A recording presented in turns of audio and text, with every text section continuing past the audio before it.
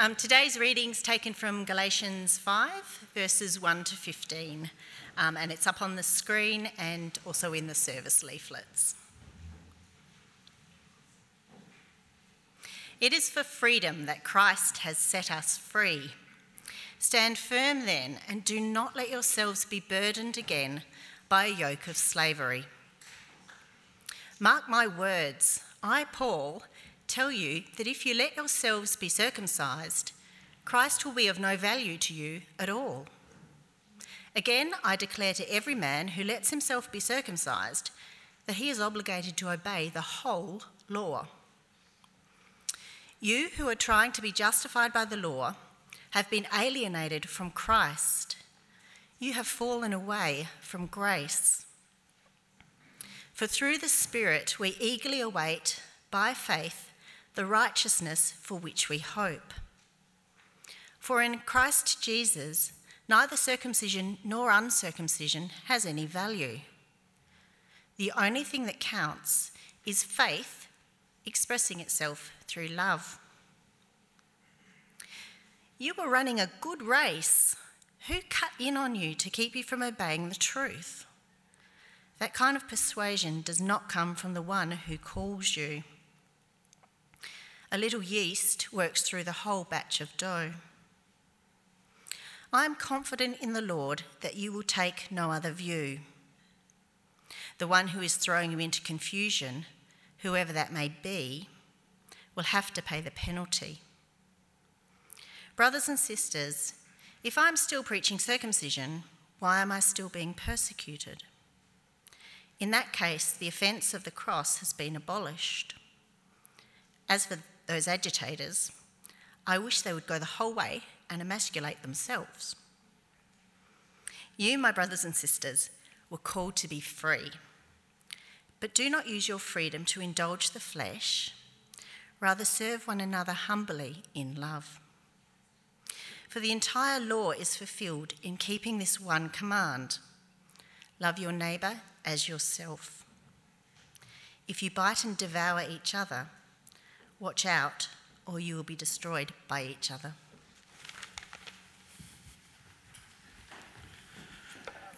Thanks, Lisa. Good morning, everyone. Great to be with you this morning. If you keep your Bibles open to Galatians chapter 5 or your leaflets open, that will help you to follow along. And there's an outline on the inside of the leaflet as well. Or maybe you're someone who identifies as a Christian, or maybe you're just here this morning checking church out, working out what it's all about. Either way, would you say that being a Christian makes a person more free or less free? Now, to be honest, my personal experience growing up as a teenager was that being a Christian made me feel less free. There was a time cost, giving up precious sleep-in time on a Sunday morning, but also a lifestyle cost, missing out on things that other people were doing that looked fun, or doing them and feeling guilty. Being a Christian it felt like a trade-off. Felt like I was living a restricted life now for a ticket into heaven. A bit like suffering through a strict diet to get a real slim body at the end of it. Not much fun at the time, but a good outcome. I came to change my mind on that pretty drastically, though, and I'll tell you why in a moment. But maybe for you, though, being a Christian or even just the thought of becoming a Christian doesn't seem like a promise of freedom. In the passage that we've just read, we've heard that we were called to be free. It's for freedom that Christ has set us free. So we're going to unpack that this morning, and we're going to see where it lands for us today. Now, if you're joining us for the first time, Galatians is a letter written by the Apostle Paul to the Galatian church. It's a church that's been influenced and led astray by false teaching. The first couple of chapters of Galatians are historical. Paul is reminding them of the history of the gospel message, where it came from. It's a message that came from Jesus himself. Then we get to chapters 3 and 4, which are the theological bits. Paul is explaining the content of the gospel message, that we're not slaves under the law, but we're children of God through Jesus. And now in chapters 5 to 6, Paul is getting to the practical. He's applying the gospel message. And he wants the Galatian church, and us today as well, to know what true gospel freedom looks like.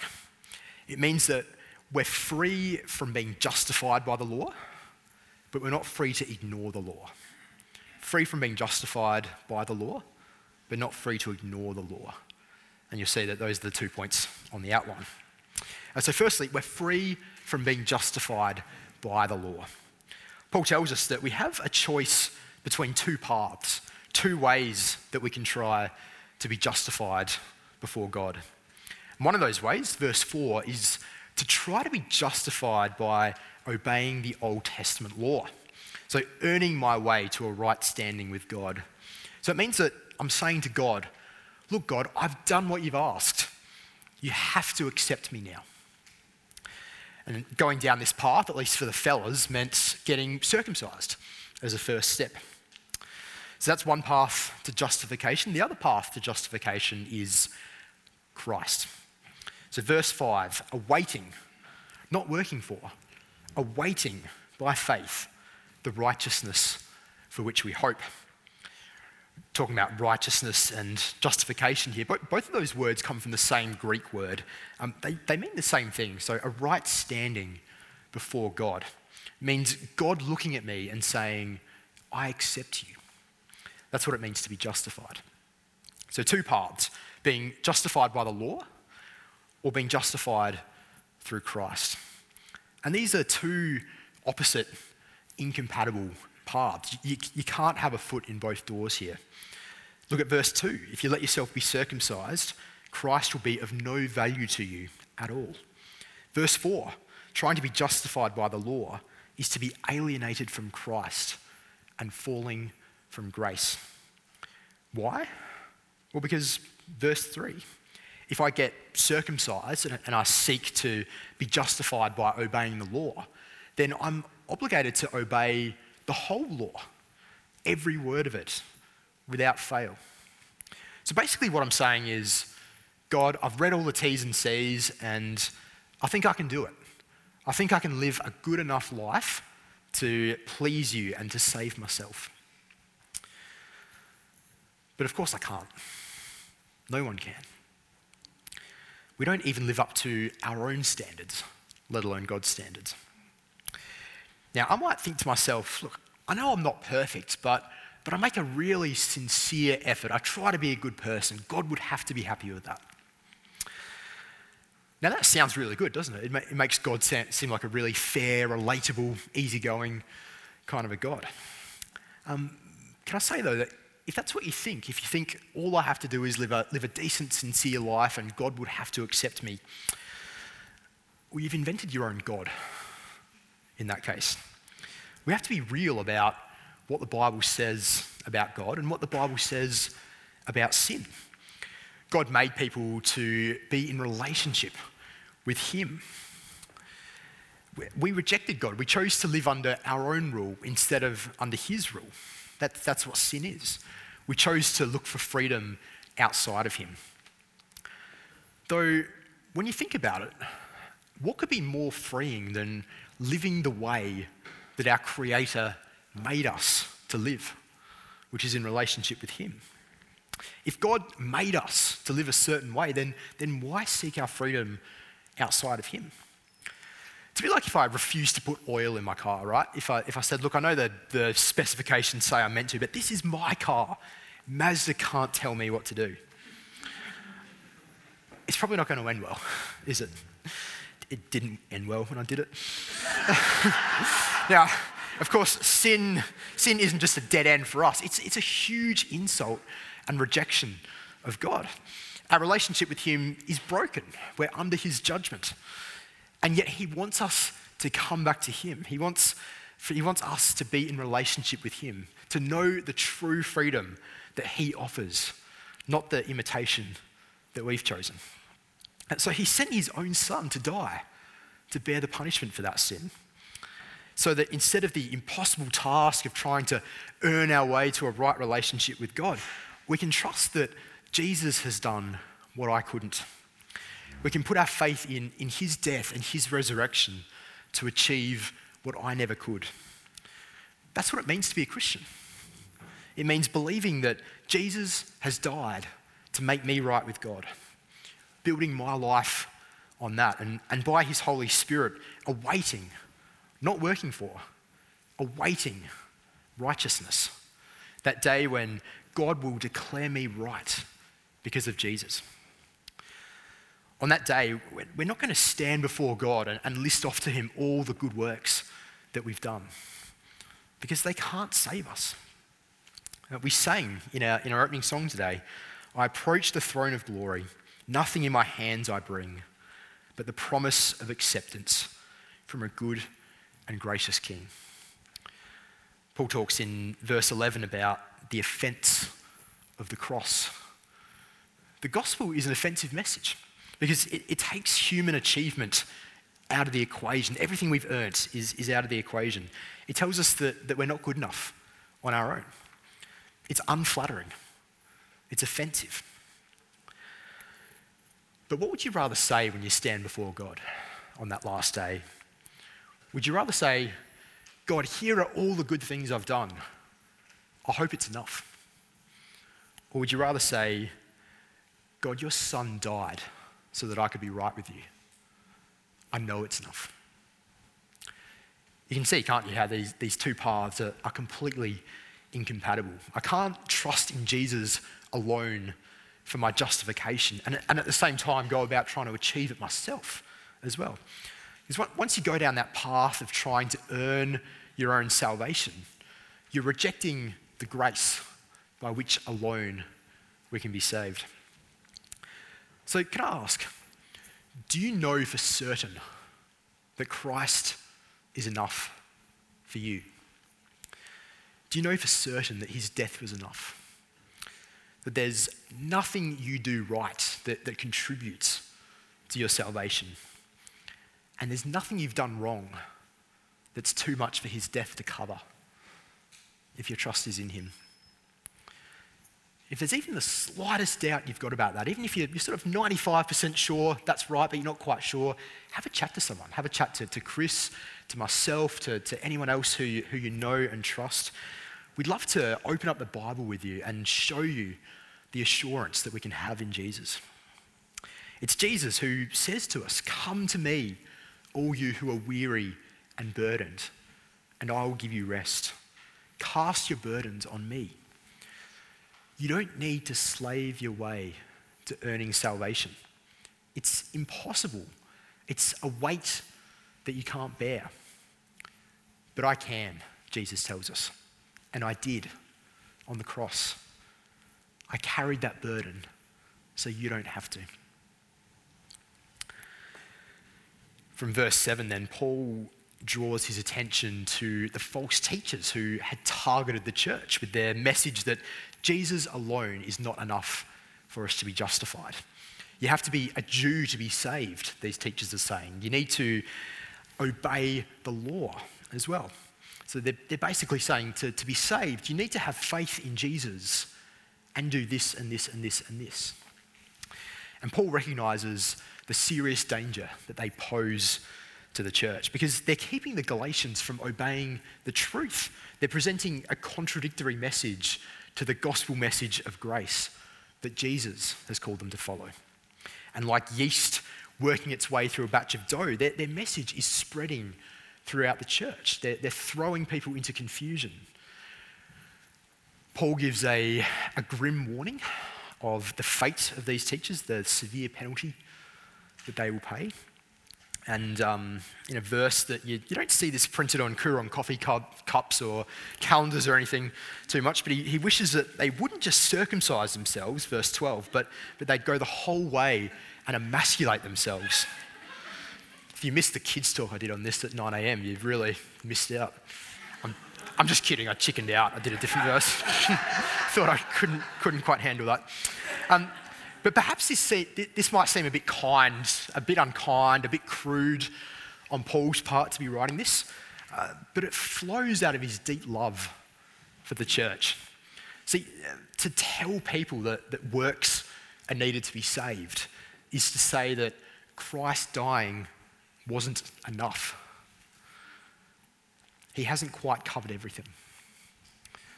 And you can see what a dangerous, destructive message this is. Paul certainly could. Paul's heart here is the same as the heart of Jesus himself.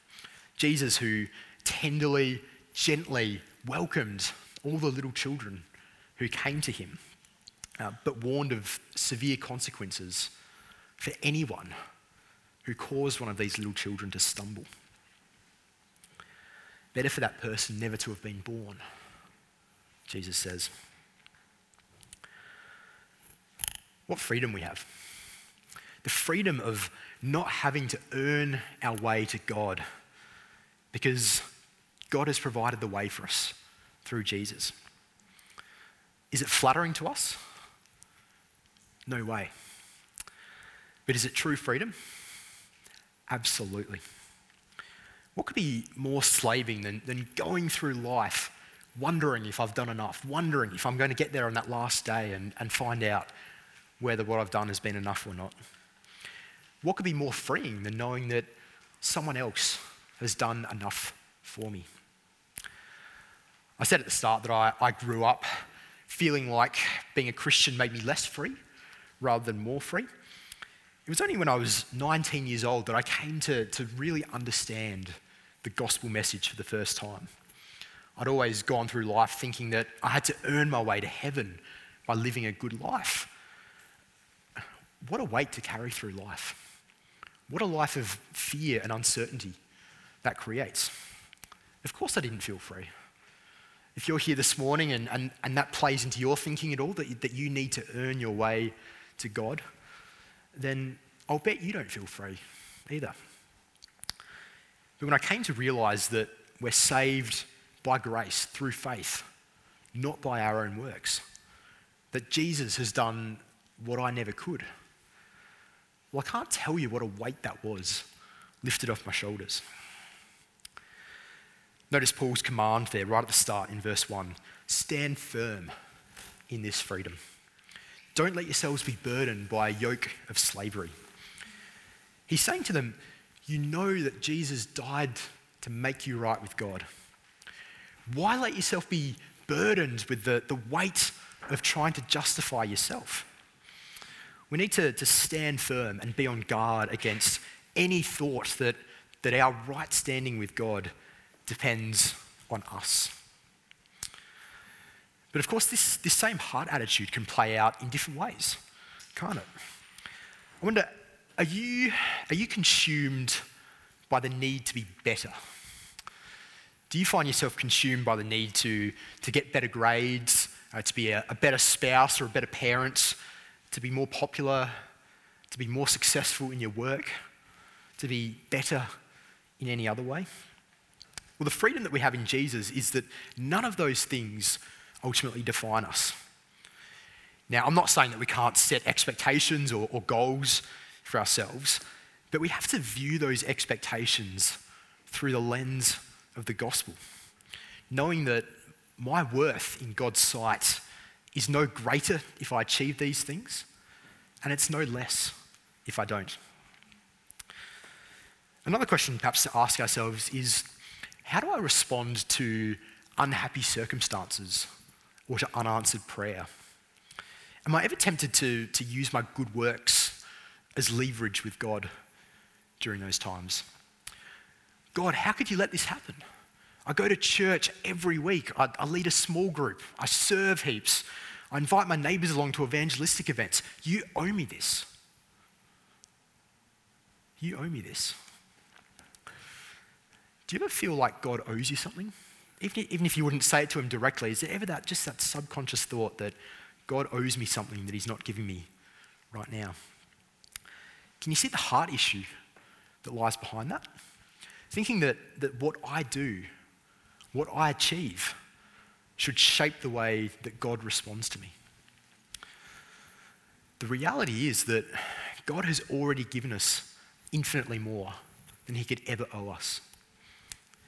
He's given us his own son. In Jesus, we're free from the impossible weight of being justified by obeying the law. And yet we're not free to disregard the law entirely. Verse 13, we were called to be free, but we have the responsibility to use that freedom in a way that honours the one who made it possible.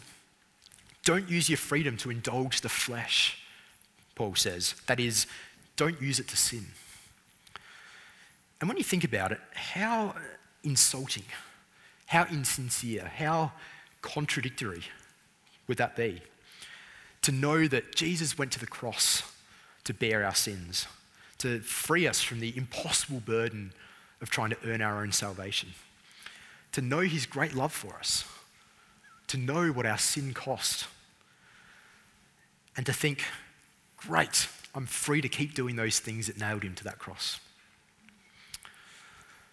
The cross should be a source of immense comfort for us, but only as it drives us towards repentance, only as it drives us to turn in disgust away from my sin that Jesus died to deal with. Again, we sang this morning, and when I think that God, his Son not sparing, sent him to die, I scarce can take it in that on the cross, my burden gladly bearing, he bled and died to take away my sin. We can't look at the cross and see a license to sin. So don't use your freedom to sin. What should we instead use our freedom to do? Verse 13, to serve one another humbly in love. What does this have to do with the law, we might ask? Well, verse 14, Paul tells us the law is fulfilled by loving one another. The law still matters. It matters because the law shows us God's heart. It shows us what God desires for us and in us. He wants us to serve one another in love as the commandments of the law point us to. And we saw that back in verse 6 as well. The faith by which we're saved expresses itself in love. Now, the entire law, as Jesus said, is about loving both God and our neighbour. But Paul's intent here is clearly to apply the gospel message to relationships. Perhaps because he knows, verse 15, that people in the church are devouring and destroying one another. Which again shows, doesn't it, the freedom of living the way that God has made us to live. Serving one another humbly in love is something that's mutually beneficial. I think it's kind of self-evident that a church community that's doing that will be a much nicer place to be. And yet sin so often leads us away from it. We want to be served. We don't want to serve others. Pride gets in the way. We love ourselves more than the people around us. And it naturally leads to a destructive breakdown of relationships when everyone lives like this. True freedom is found in living how God created us to live, fulfilling the law, and yet doing so not because we feel we have to earn our way to God's favour, but because it's our joy to live for him in the way he made us to live, in response to the grace that he's given us through Jesus. Here's the thing though, we can't do this on our own. We can't do it on our own. We need help. We've got our weekend together next week, but the week after that we'll continue in Galatians and we'll look more closely at how the Holy Spirit equips us to live for God's glory. But for now, if you're someone who has put your trust in Jesus, if you've embraced the freedom that the gospel brings us, the freedom that the gospel alone offers us, how are you using your freedom in the gospel to serve others humbly in love? What might that look like for you this week, to serve others humbly in love? Is God's grace something that's just a nice comfort for you, just a nice assurance for you to have? Or is it something that drives you to love and to serve others, whether that's in your home, here at church, or out in the community? We began this morning with the question of whether or not being a Christian makes you free or not, whether being a Christian makes you more free or less free. And I hope that you come away from here this morning knowing that in Christ, we're free from the burden of being justified by obeying the law. But we're not free to live sinfully. Rather, we're free to live in the way that we were created to, in loving relationship with God and each other. Freedom from the guilt of sin is not freedom to sin. Now, we still live in a fallen world. We're still going to sin. The fact that sin is still there in our lives shouldn't cause us to doubt our assurance. But freedom from the guilt of sin is not a license to sin. Rather, it's freedom to live obediently and unburdened, serving one another in love, in light of God's grace. Let me pray for us. Loving Father in heaven, thank you for the freedom that we have in Christ alone. Thank you that we don't have to go through life trying to earn our way into heaven, trying to earn our way to our salvation and our justification. That's beyond all of us, and we thank you that you knew that and that you sent your Son to do what we couldn't do, to make us right with you. So please help us not to live with that burden on us, that burden of earning our own salvation.